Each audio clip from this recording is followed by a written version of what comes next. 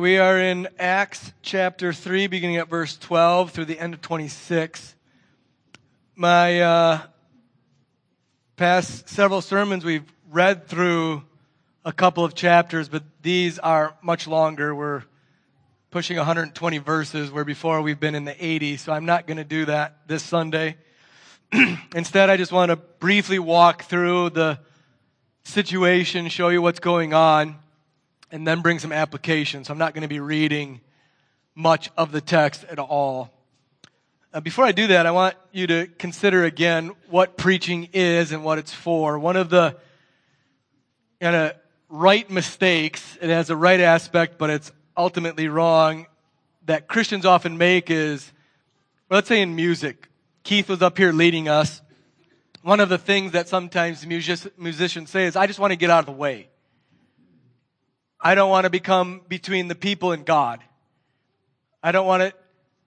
I want to worship in such a way that people don't even see me or think of me. And of course, that's true in the sinful direction. We don't want to do it in such a way to draw attention to ourselves and be distracting and take glory from God. That's true. But that's not how God has set up the world. God has set up the world with people needing people to lead them.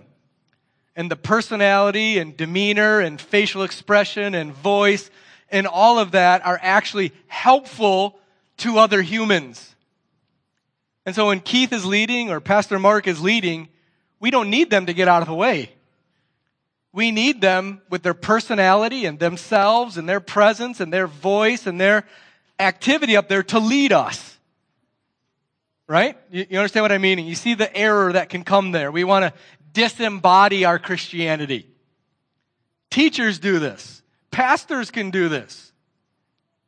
So when we're coming to something like Acts, that's historical narrative. We have a lot of history, true things happening here with people and places and events, and it's all very interesting. I find the book of Acts one of the most interesting books in the Bible.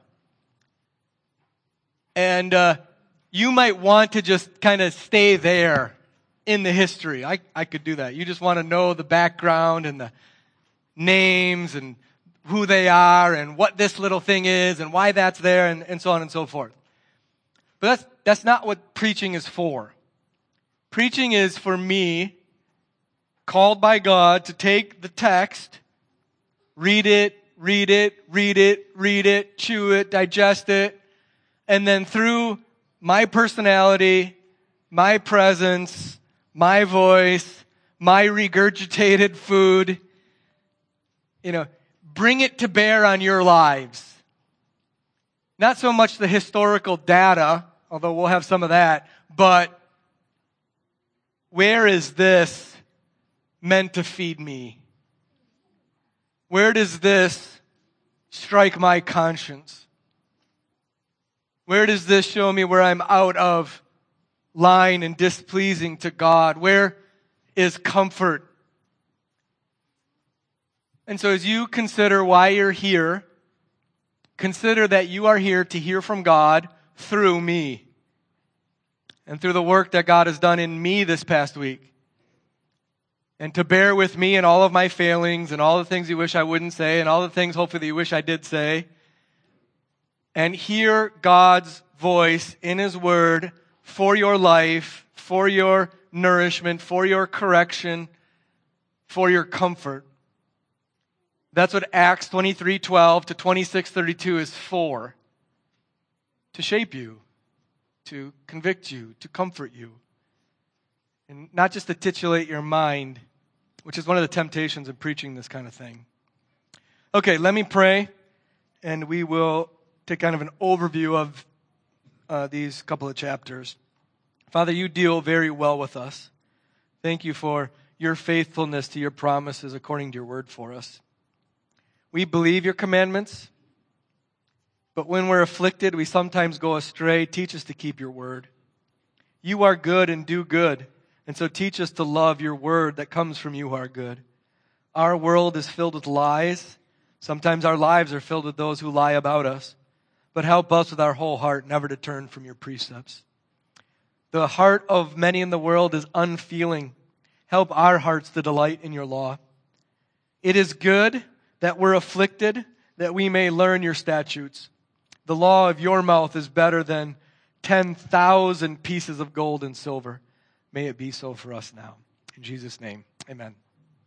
If you look at chapter 23, verse 11, we see Paul in Roman arrest, under Roman arrest, in Jerusalem yet.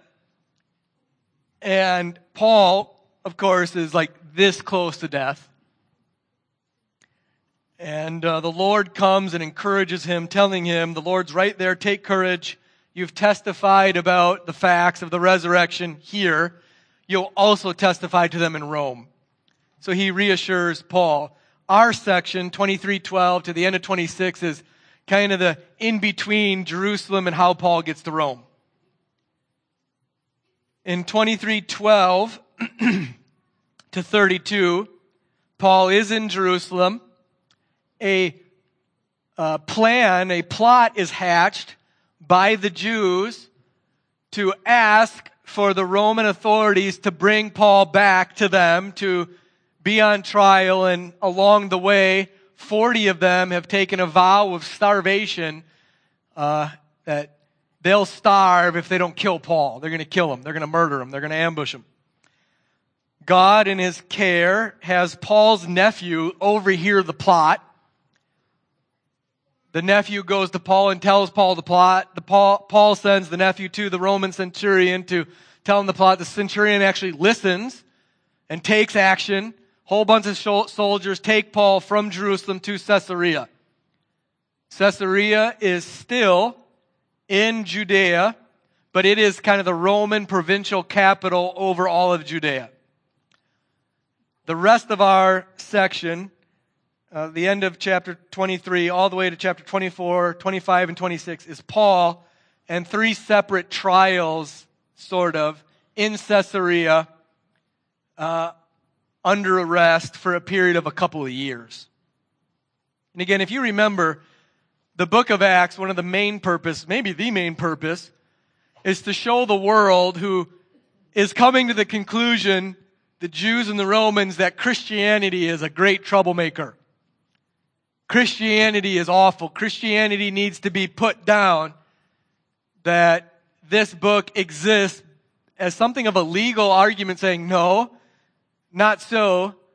Christians are innocent. Christians aren't the troublemakers. It's the Jews and the Roman authorities that are troublemakers. So just like Jesus at his cross, where as Jesus dies, what does the Roman centurion say?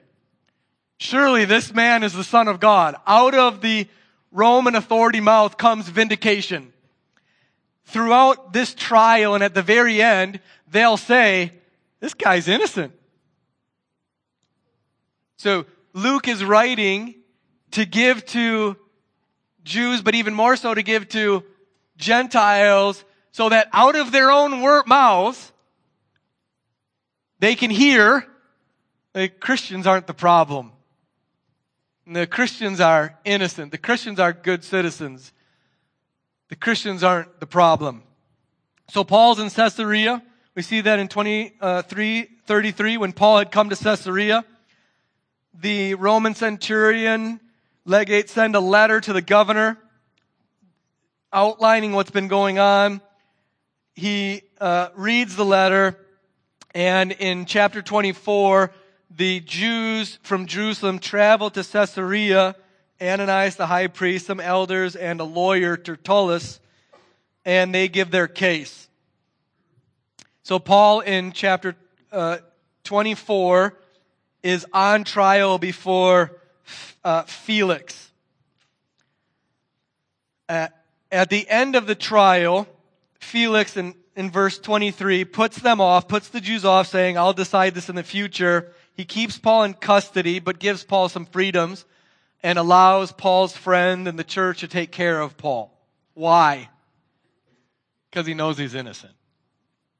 But you'll see in verse 27 of chapter 4, he's kept in prison, in chains, with these freedoms, being innocent for 2 years. And it's noted that he keeps him in prison for 2 years for 2 purposes. 1, he hoped to get some money out of him. 26. 2, to do some favors for the Jews. Again, very similar to Christ, as Pastor Jeff brought out. Now, in the beginning of chapter 25, we see Felix is succeeded by a guy named Festus. So Paul comes under trial of Festus. Festus, the beginning of chapter 25, travels down to Jerusalem, where the Jews grab his ear, want him to bring Paul back to Jerusalem so they can kill him again, a second ambush. Festus, by God's providence, though he wants to do favors for the Jews, puts him off again, travels back to Caesarea. The Jews follow him. Paul is on trial again. Paul, at the end of it, is asked by Festus, why don't you go back, if you've done nothing wrong, to Jerusalem to stand trial? We see that in verse 9. Paul says, I'm standing before Caesar's tribunal where I ought to be tried. To the Jews I've done wrong. You know yourself that I've done all wrong. And then he appeals to Caesar in verse 11. Remember, Paul's a Roman citizen. One of the rights of Roman citizens is if they are falsely accused that they can appeal right to Caesar. And they have a right to be sent to Caesar, and Caesar will actually hear the case. So that's what Paul does. I appeal to Caesar. Festus, this is really shocking, actually. Festus says, you've appealed, you'll go. He wanted to do favors to the Jews. They had money motivations, but he's protecting Paul. Now, at that same time, after some days, the king Agrippa and his queen, his sister, pretty gross, come to Caesarea. Festus lays out the case before him at the second half of 25, and at the end of it, Agrippa wants to hear Paul's case, and so Festus brings in Paul at the end of chapter 25 before Agrippa with great pomp and circumstance. And Agrippa says to Paul at the beginning of chapter 26, speak for yourself. Let me hear what you have to say. Defend yourself. So this is a third trial of sorts. Paul, we have recorded here in all of chapter 26 the entirety of his defense. Paul gives his background to his Judaism, even that he was a persecutor of Christians. He tells of his conversion in verses 12 to 19, that he saw on the way to Damascus this great light, was blinded, scales fell off. He testifies to the resurrection of Jesus Christ, that Jesus is raised from the dead, to which Festus, who's present there in verse 24, exclaims in a loud voice, you're out of your mind. You're so learned that you've gone right out of your brains. Paul doesn't address Festus, he addresses Agrippa, because Agrippa has some understanding of these things, and he tries to convert Agrippa right there in front of them all, the king. He tries to convince Agrippa to become a Christian. Agrippa responds in verse 28, in such a short time, would you persuade me to be a Christian? Now, that language there is like, he is being persuaded. And Paul responds, let me read these verses, 29 to the end. Whether short or long, I would to God that not only you, but all also who hear me this day might become such as I am, except for these chains. Then the king rose, and the governor and Bernice, and those who were sitting with them, and when they had withdrawn, they said to one another, this man is doing nothing to deserve death or imprisonment. And Agrippa said to Festus, this man could have been set free if he had not appealed to Caesar. So again, right out of the mouths of the highest authority under Caesar, this guy's innocent. Completely innocent. So we see, as Pastor Jeff pointed out, that Christians are those who follow Christ. Paul's arrest and trial is very similar to Christ's arrest and trial. Paul isn't here executed. He will be executed later in Rome. But this is just another way that the Holy Spirit, through the apostles, reminds us of what you can expect as a Christian. We shouldn't expect ease and comfort. Praise God when we get it. But if we follow one who is treated like this in the world, what else can we expect? So we're not only seeing the innocence of Christians, and Christians should be innocent in the world, but though you're innocent, you should expect difficulties and trials and lies and slanders and betrayals and so on, if you're willing to follow Jesus. And so young people, if you're going to follow Jesus, you're going to have to say no a lot where the world says yes, and you'll be hated for it. You'll be mocked for it. You'll be put out for it. And you should expect nothing less. Parents, if you're going to follow Jesus, you're going to have to say no to your children where they desperately want you to say yes. And you know as a parent the wisdom of saying no there, the goodness of it. You have to obey God rather than your children, and you'll pay for it. This is what we should expect as Christians. This is written all over these verses. And written all over these verses is, God is near and will take care of you. That's one of the main things I want you to see. But before we see that, what hit me most as I was digesting these is the beginning of our section here in 23:12. We have this plot. Now, how many of you have fasted in your life? You know what fasting is, right? Fasted? Come on, raise them up. You're righteous. Put them up there. Fasting is typically foregoing food for a period of time for spiritual purposes. I want to deny my flesh. I want to say no to a good thing because I want a greater thing. I want God. I want to hunger and thirst after God, so I don't want anything else. I want God. That's what fasting's for. And sometimes maybe you'll fast for the healing of somebody or some big spiritual purpose. These guys are fasting to murder somebody. Isn't that weird? I don't fast very often, so I'm not righteous in this, but to get Christians to fast is very difficult for a good purpose. I doubt I could get you to fast in order to kill somebody. We have 40 people, 40 men, who go to the Jewish leadership and say, we have put ourselves under a vow that we will murder this dude or die from starvation. And as I'm reading that, this one thing hits me.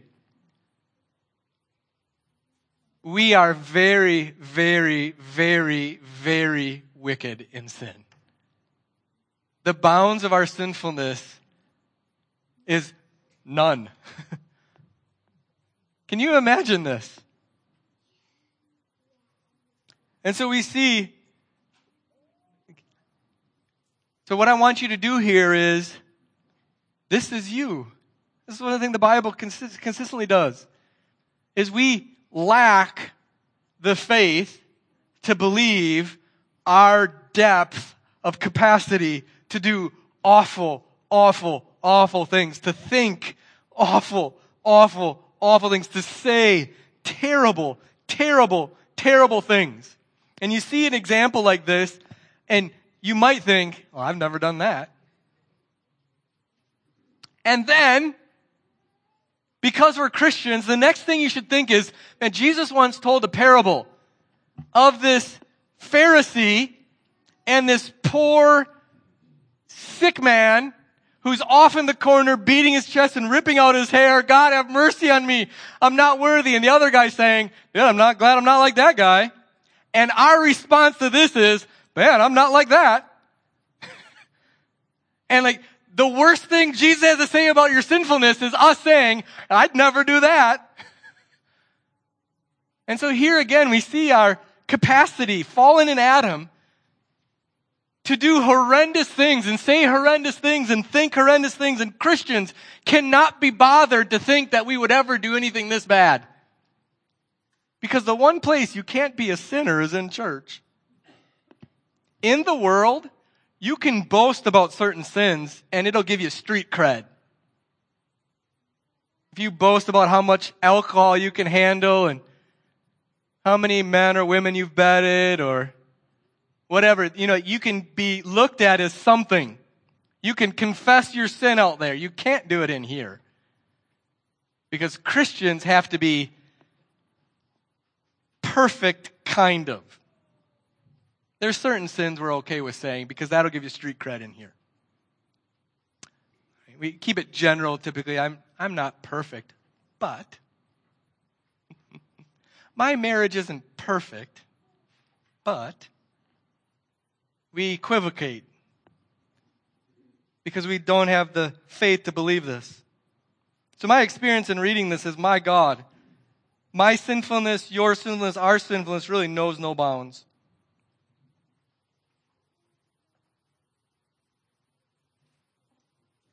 So one of the things I was thinking of this is, now there's more sin than this in here. We have the second plot.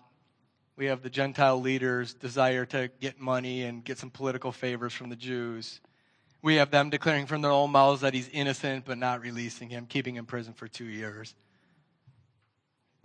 The sin in these verses is staggering. We're doing premarital counseling with 3 couples right now. And Mandy and I do most of it together. And one of the things we try to do in premarital counseling, because if you can remember, if you're married and you can remember back to those days before you were married, you overlook basically everything in the person you're about to marry. Nothing really bothers you. At least not much. You just overlook it. You just won't deal with it. Because, oh, she's so cute. That won't bother me. And then you get married. And you don't overlook it anymore. And then you discover things that you didn't see that you're not willing to overlook anymore, and you come into conflict. And you're very surprised at the conflict. You're very surprised at the disagreement. You're very surprised that the person you married is a terrible, awful, no good sinner. And you wouldn't believe that before you got married. You're surprised at how difficult marriage is. Is that true? Or are you all liars? I mean, do you understand this?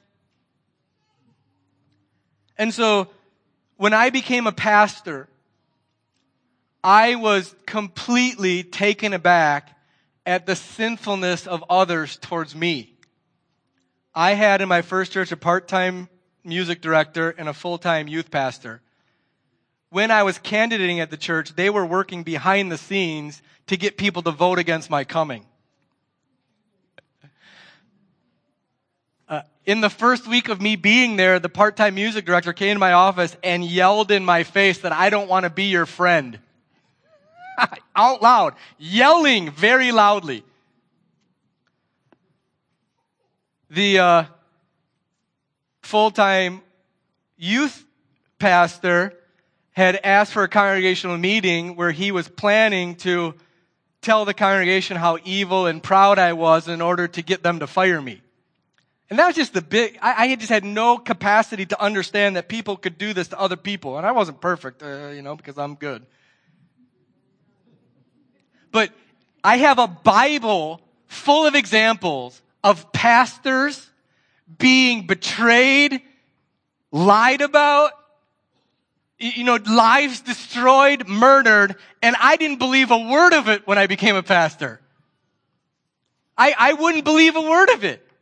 It happened to Jesus, not going to happen to me. It happened to Paul, it's not going to happen to me. Why? Why don't premarital couples, why don't pre-pastoral pastors, why don't we believe the doctrine of sin? We don't, do we? Do you believe it about yourself? This really matters. This is why we talk about sin so much. I've heard some of you say, I've never been in a church that talks about sin so much. And I just want to say, there are only 2 chapters in the Bible that have no explicit or implicit mention of sin. Only 2. Can you name them? Genesis 1 and 2.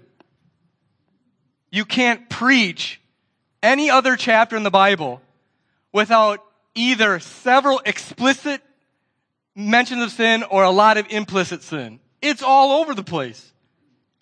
Why? So that we hope in God's grace. So we see our need for Jesus Christ and give Him the glory. So that we're prepared to be parents and believe that this little bundle of joy, which is a great blessing of God, has a nature that is unbounded in his or her ability to sin. and to destroy themselves and others. So when you join a church, you come knowing that everybody else here is as slippery and snakily as I am. And they're all saved by the same grace that I'm saved by, and they all need it just like I need it. So that we learn to fight our sin with some kind of zeal. These men are fighting with a vow of starvation to murder somebody. Can't we at least have that much zeal to fight our own sin?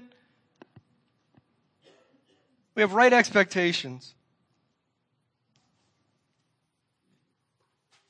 Paul says in chapter 24, verse 16, I always take pains to have a clear conscience toward both God and man. I take pains to have a clear conscience. I take pains to fight my sin towards others.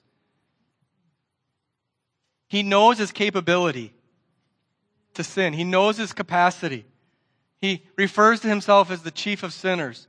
He says very autobiographically in Romans 6 and Romans 7 that I desire to do good, but this flesh is always fighting against me, and I often don't do the good I want to do, but the evil I don't want to do.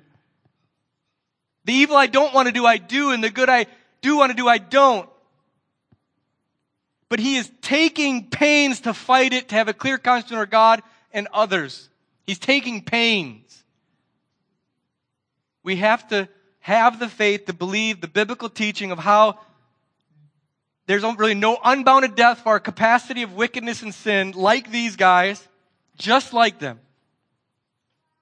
So we take pains to fight and say no to ourselves for the sake of others and to the glory of God. But right along with that, this clear picture of the depths of our depravity, we get a very bright sunshine glimpse of God's great care for his people. Now, you've probably had times in your life where God's care for you was just very obvious. Maybe it was a car accident where you should have been killed or maimed or disabled and you walked away.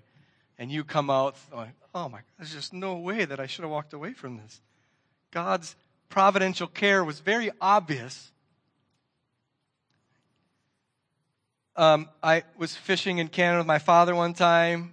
Big, long lake. We're at the far end from the camp, an aluminum boat, and a big storm come up. And if you've ever fished, when a big storm's coming up, what do? You keep fishing. Because that's when it's going to get good. And this storm came up, and there's lightning bolts everywhere, and I am scared witless.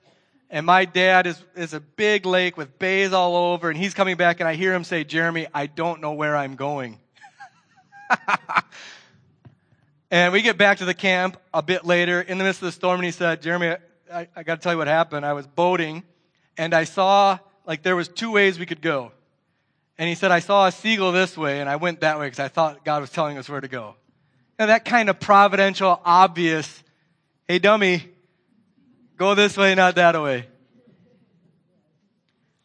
And we see that in these verses, God's providential care. When we talk about God's providence, what we mean is God has created all things, but God hasn't stepped back after creating and going, you're on your own. He didn't hit the start button and then kind of leave it to the inmates to run the asylum. God's providence is the biblical teaching that God wills, governs, upholds, provides, cares for his creation down to the most intimate of details. It's a really wonderful biblical truth, right? We love this truth. You say it all the time, especially when bad things are happening. What do you say? God's in control. Those are three words of great comfort. That's the doctrine of providence. God's in control. God's in control. All of this is under his control. And I know he's good, and I know he's wise, and I know I can trust him, and God's in control. Now that general truth is true of all of creation, all of the universe. God's in control over everything. But in the Bible, that is applied specially, uniquely to God's people in a way that it doesn't apply to those who are not his people. This is a great comfort to Christians. When God says at the end of Romans 8, Nothing in all of creation can separate you from my love in Christ Jesus. That means that God is going to providentially order and watch over and care for your life such that even though He's going to bring very difficult things, nothing can take you from Him because He's caring for you in a way that He won't care for any others. When Jesus taught us to pray, what did He teach us to pray? Our Father, who is in heaven. That is declaring at the beginning of our prayer that we have a Father who is attentive to me, His child. He's in heaven. He doesn't lack anything. There's no power. There's nothing He doesn't know. And all of His godness is directed at my care like a father for a child. And we see that throughout this text. God is attentive to His people. God cares for His people. Paul, in this plot to ambush and murder him, right? By chance, his nephew overhears the plot. By chance, the Roman centurion is willing to listen to this little Jewish kid. By chance, the Roman centurion is willing to take military action to protect Paul's life. It's not chance. This is God's providence, His special attentive care for His people. In 24:23, God providentially provides the Roman leader Felix, who has monetary and political reasons not to do this, to make Paul's imprisonment as easy as possible. He gives him freedom. He invites family and friends in to care for his needs. Isn't that nice of God? Isn't that kind of God to oversee that detail of care for Paul? And on and on and on we have it. Now, one of the questions you might ask, if you're thinking, if God is such a providential Lord, why did He let Paul get into the mess in the first place? You understand what I mean? Paul, in prison, unjustly, having to be interrogated these many times, life in danger, in chains, could say, God, why me? If you care so much for me, if you are the God I know you are, in control of everything, why did you do this? What? Why? And so what do you do with that? Maybe you're there now. I don't know. Well, let's let Paul's example. You'll notice Paul doesn't, at least he's not recorded, asking that question. One of the things we have to do as Christians is deny ourselves. And one of the things we have to deny ourselves is our own questions. There are times when you just have to say no. That's not a question to ask God. Rather, be thankful for all the care He has provided you. Be thankful for the nephew. Be thankful for the freedom of Felix. Be thankful for Roman citizenship that spared my flogging and my life. That's one thing we have to do in those situations, is we do have to restrain our curiosity. Now, we do see throughout Scripture, particularly in the Psalms, many times where God's saints, in the midst of Paul-like suffering, cry out to God, "How long, O Lord? Why are you doing this? Why do the wicked prosper? Why do those who are doing wrong seem to have it easy and comfortable and wealthy and fat, and here I am languishing? How long?" But in that plea, what are you declaring? You're declaring that you know that your circumstances seem to be incompatible with the fatherly goodness of God who is in control of all things. And you are expressing hope that in His timing, He will relieve your suffering. And that's what Christians do. We look at God the Father who is in heaven, and we look at Him and we say, "How long, O Lord?" And in that cry of faith, of despair, of faith, we are proclaiming faith in the God that we know loves us and cares for us, And in His timing, we'll put an end to this misery. In His timing. And yet until that time, we are content to look at Him in faith and plead with Him for its end. And so we endure in it. We endure these trials. And the ultimate reason we endure these trials is because of the main hope in these chapters. It is the hope of the resurrection of the dead. In each of Paul's trials and his interrogations, he consistently brings it right to that fact. I am on trial for the hope of the Jews, that is now the hope of the Gentiles, that Jesus Christ was raised from the dead, and that all who have faith in Him will be raised as well. That's our hope.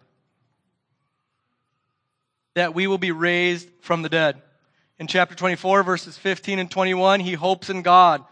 Implied Christ's resurrection. In chapter 24, 21, resurrection from the dead.